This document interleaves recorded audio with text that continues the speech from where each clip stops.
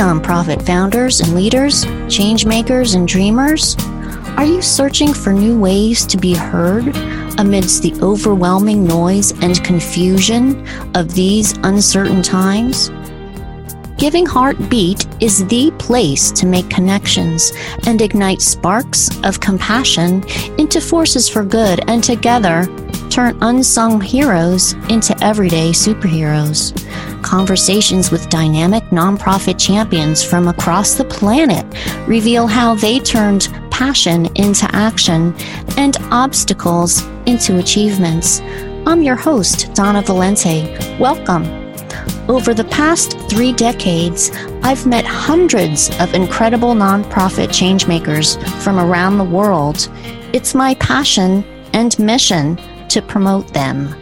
This is Giving Heartbeat. Welcome. I'd like to welcome to the Giving Heartbeat studio, Priti Mehta, who is the Managing Director of Foundation Operations for Investors Bank and an overall wonderful person. Priti, good morning. Good morning. I'd like for you to talk to our listeners about your background and kind of what led you to want to live a life of serving others. Wow, that's a very honorable way of putting it, Donna. Wow, those are very touching words. Well, Donna, you and I have a past. You actually hired me as the Quality of Life Grants Assistant at the Christopher and Dana Reeve Foundation over 15 years ago now. It's really been a while, but I'm the daughter of 2 immigrants who immigrated from India, and I was brought up learning the concept of seva from my parents, and seva is pretty much giving back. And so all along growing up, my parents were really involved in their temple community, and I would always see them volunteering and helping. And I also, during my youth, I went to India during my summers, and I saw a lot of the different conditions in India.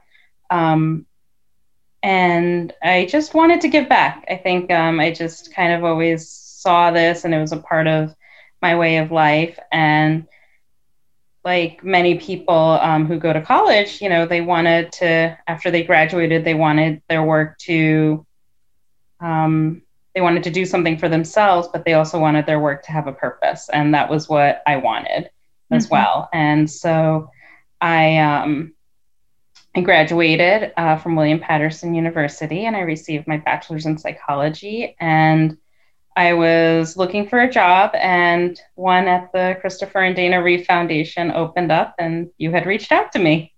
We did.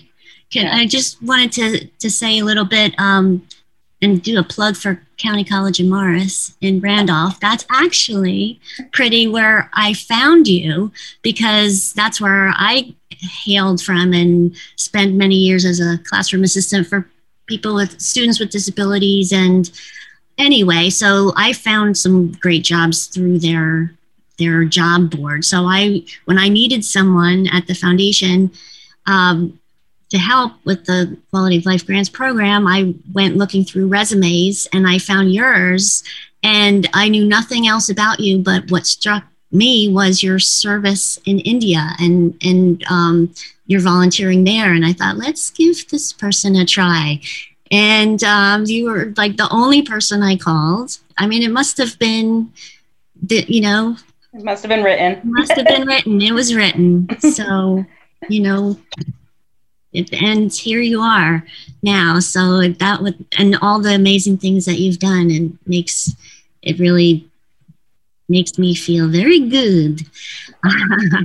But I know that you're involved in a lot of things, and through the Reeve Foundation, you're still making an impact as an evaluator for grants, right? And so that's exciting. So, and also as far as the foundation work that you're doing now, can you tell me about any trends that you've seen with organizations coming in asking for support? Um, so I've been in so a little bit about what I do. I am the managing director of foundation operations for Investors Foundation, which is a corporate foundation for Investors Bank. And one of the great things that I love about what we do at Investors Foundation is we like to award many grants across the state of New Jersey and New York, across the bank's footprint. And our grants are smaller grants. They're about $1,500 to $5,000. They're not the very large capital campaign grants of $100,000 or so that you may see from other philanthropic organizations. And the reason why I'm actually bringing this up is philanthropy definitely was challenged and pushed in 2020, and it is still actually being challenged and evolving. Mm-hmm. And philanthropy, I think, provides two great needs. I think that philanthropy is an area where we can be innovative and we can test new ideas and try new things. And philanthropy can also fill the gaps. Philanthropy fills the gaps where the public sector and the private sector may not be able to just bridge that gap. There may be gaps in terms of providing respite for parents of special needs children after school between 3 and 5 p.m. Philanthropy was also able to support many, many food pantries. As we saw during the pandemic, there was a great heightened awareness for food insecurity, especially in the state of New Jersey. Mm-hmm. And then philanthropy also can be innovative, where we can develop new education programs, new programs for kids. We also can be innovative. And so I guess the trends that I've been seeing in philanthropy since the beginning of the pandemic in 2020 is that we're seeing more of an idea of trust-based philanthropy. A lot of foundations, both public and private, had to actually remain flexible, had to become flexible in providing services to their grantees or potential grantees. They were not able to conduct in-person site visits. Mm-hmm.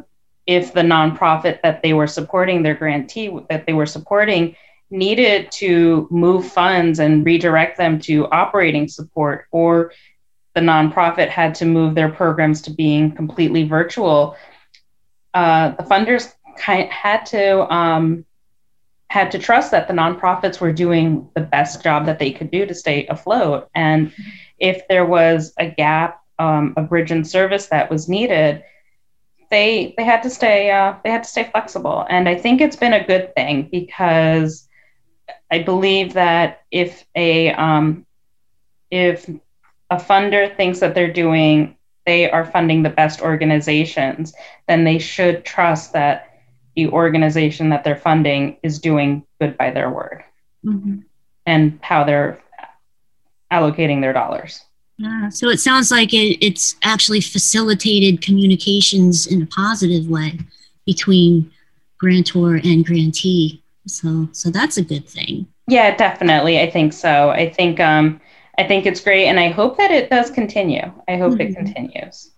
Absolutely. And you're also on the board of the New Jersey Grantmakers Association. Did I get that? It's the Council of New Jersey Grantmakers, but yes. And I'm thinking that's probably a place where philanthropies, grantors can get together and tackle issues. Did you guys do that in 2020, or is that just? Yes. So I was appointed to the board as a trustee of the Council of New Jersey Grantmakers in December of 2020. So mm-hmm. It was not after the pandemic, but it was post the onset. Mm-hmm. And so what the Council of New Jersey Grantmakers is a PSO, which is a philanthropic serving organization. And there are PSOs across the country. And it's a place where it's a group where funders can come together and discuss the needs of the communities that they're serving. There are multiple committees in the council. There is a Newark funders group. There is a corporate funders group. There's a Camden area funders group. And so what they do is we come together, and we sometimes do bring in grantees, and they're able to present to the council what's going on in the community. And so, it's a great organization, and they are, we just address various philanthropic needs across the state. Awesome. And are there also topical committees?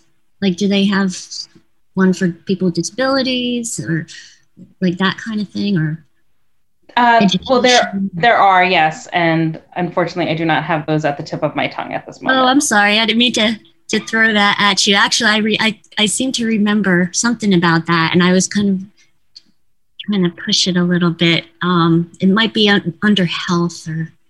Yeah, like I don't remember, Donna. Hopefully, you're okay. Well, maybe that's something that can, be part of things going forward. But anyway, let's see. What else can we talk about, Pretty? So, what do you see as far as any further changes in 21? Do you think that we're just going to continue with the pattern in 2020 of kind of moving forward any way you can?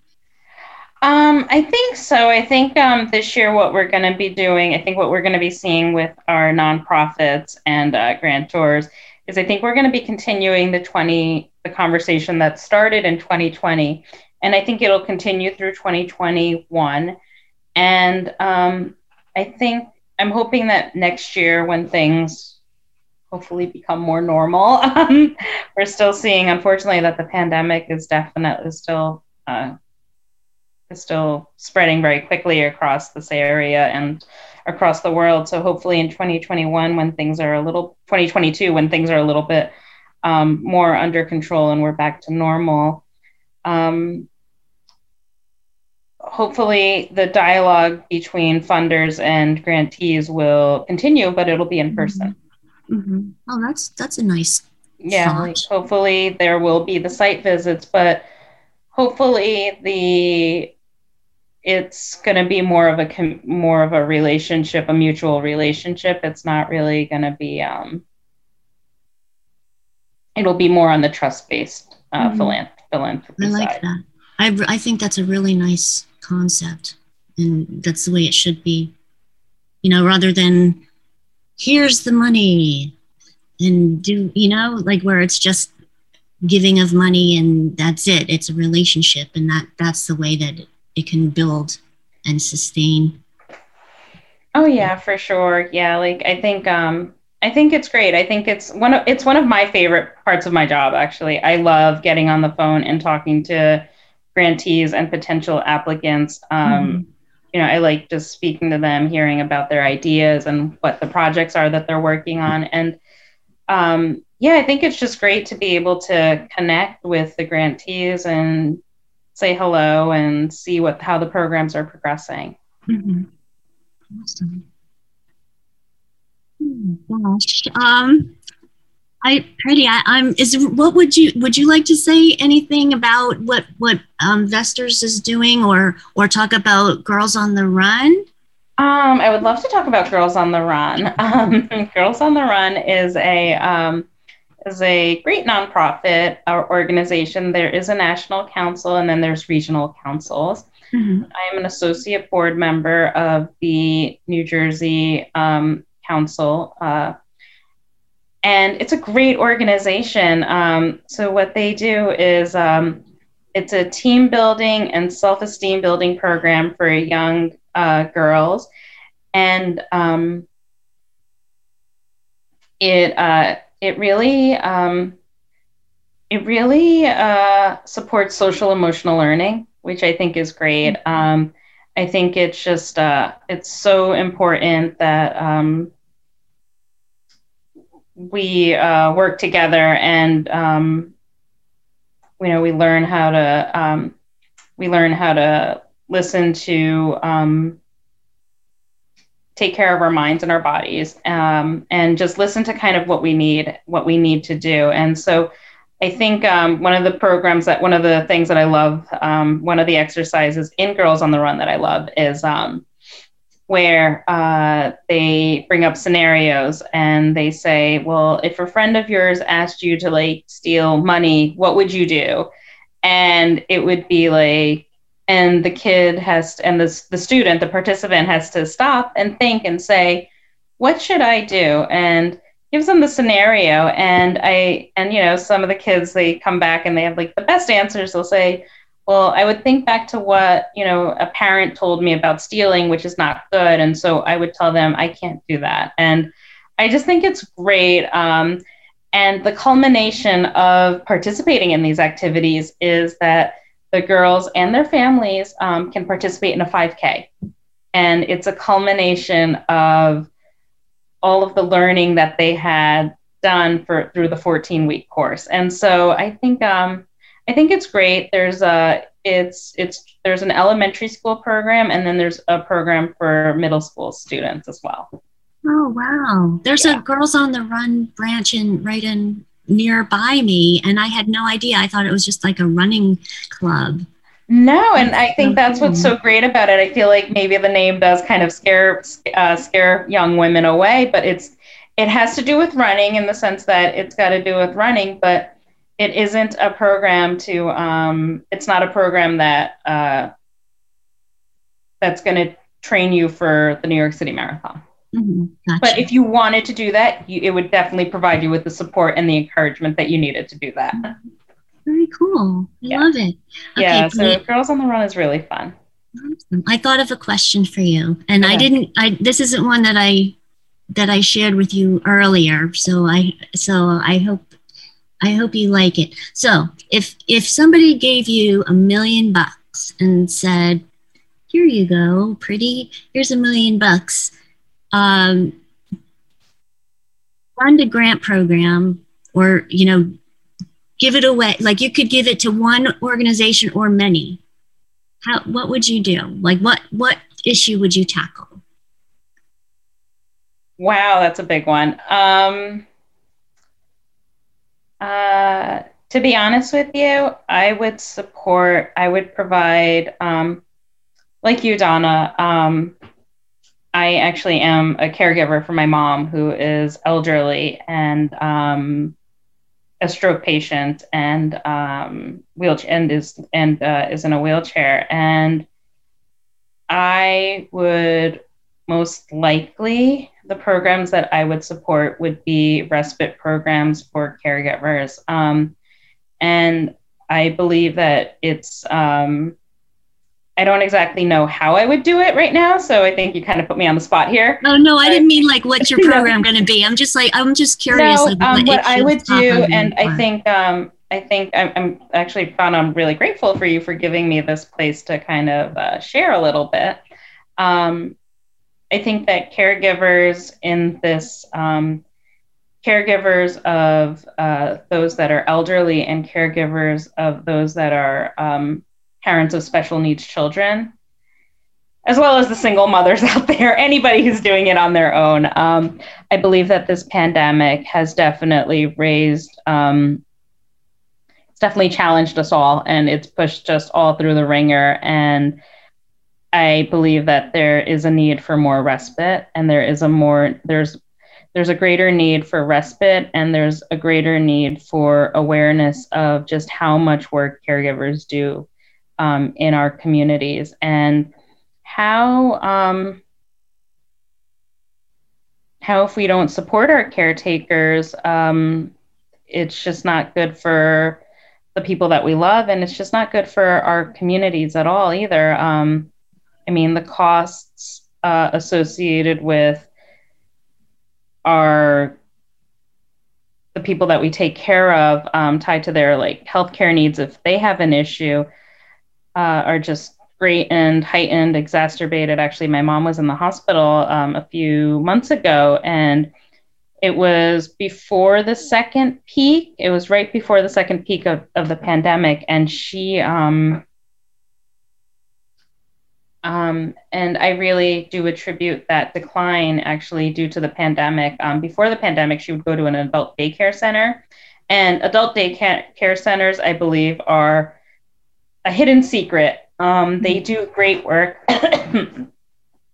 They're a place where the elderly, people living with dementia, other issues can go, and their loved one drops them off in the morning, and they can they eat together, they play games, they participate in real in elder care. Like they do great things. They play bingo. They have sometimes volunteers come in there and they sing songs, and it reduces the isolation that the elderly face, and it's a safe environment, and it's just such a huge respite for caregivers. Like, I mean, it's just, you know, that your loved one is at a program where their needs are being tended to, and they're safe, they're being fed nutritious food, and a nurse is there as well watching just in case something happens.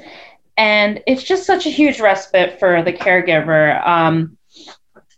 And also on the flip side, it's also that the patient is able to live in their own home.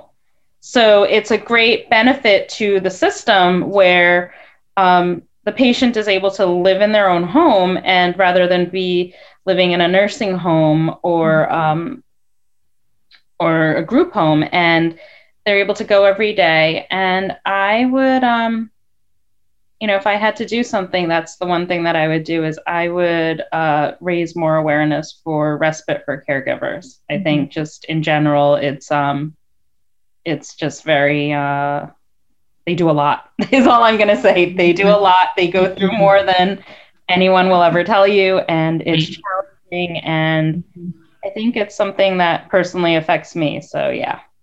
Absolutely. I'm overclamped pretty. I can definitely relate. Yeah, it's just, sure. Yeah, I mean, you put me on the spot. And so. But I think that's beautiful, because that is something that I know is a big part of your being, is taking care of your mom and being a caregiver. And it's hard. It's very hard.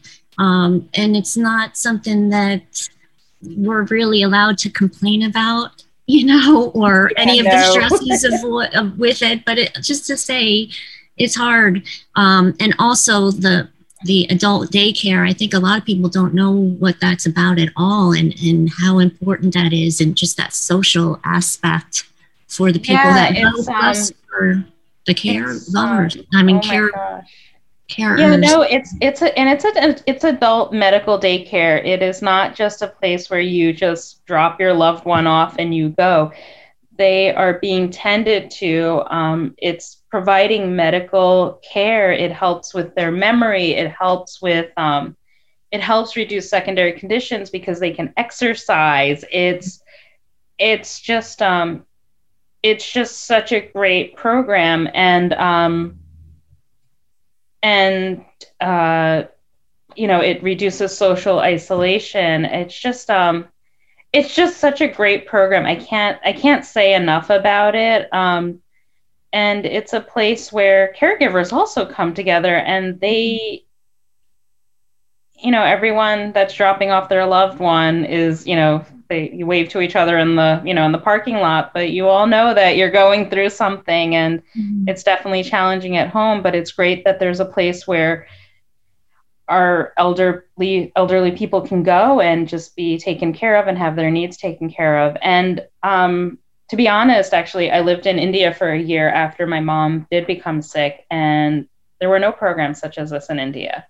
I mean, we live in a metropolitan city, and there were no programs like this. And so it's a great thing that's in this country. It's a great program that's in this country. And unfortunately, when the pandemic hit, it shut down, as did everything else. And the seniors and the caregivers really had nowhere to turn. They had nowhere to turn. And you know, their loved ones ended up just being in the house full time, and they still haven't reopened. And we're hoping that they'll reopen soon, because the caregivers need a break, and our seniors want to go back and see their friends as well. Sure, absolutely. Well, thank you so much for telling us about that. Thank you. That's such a great question. Thank you. And I guess to tie that into my overall view of philanthropy, is that that's the best part about philanthropy, is that philanthropy is innovative and philanthropy is tied to what you're passionate about. That is what I would always say to a nonprofit who is applying for a grant. And that was what I would say to a funder who has funds to give away, is give where you are the most passionate and request funding where the need is the greatest for your organization, because that's where the match will happen. Funders want to fund something that they can get behind, that they're passionate about, and that they can get involved in, and a cause that they understand. And nonprofits as well, really kind of lay it out there what your needs are. If your funding needs are that you need support to provide organizational support, be very straightforward with your funders about that, or potential funders. These things are very important. Absolutely. So that communication, again, is key. Yes. Thank you so much. Is there anything else that you would like to share with our listeners? You've already laid out some great tips just in that last question there. You hit on great things right there. No, nothing much really. Nothing that I'd really want to add. Donna, I think your podcast is great. I really, I love how you are bringing different voices to the world, and I love how you're giving awareness to many different causes and organizations that are doing very worthwhile work. So kudos to you. Thank you so much. Well, it was a pleasure to have you here, and we will talk soon. And thank you again, Pretty Maida. Have a wonderful day. Well, that's a wrap for this episode of Giving Heartbeat, where we make unsung heroes into everyday superheroes. Please be my hero and subscribe, download, rate, and review, and tell all your friends. Thanks so much for listening. Thanks to Naomi Charney for my beautiful cover art. Thanks to Chris Hogan for his theme music, Pure Magic, and to audio engineer extraordinaire Don Sternecker at Mixolydian Studios.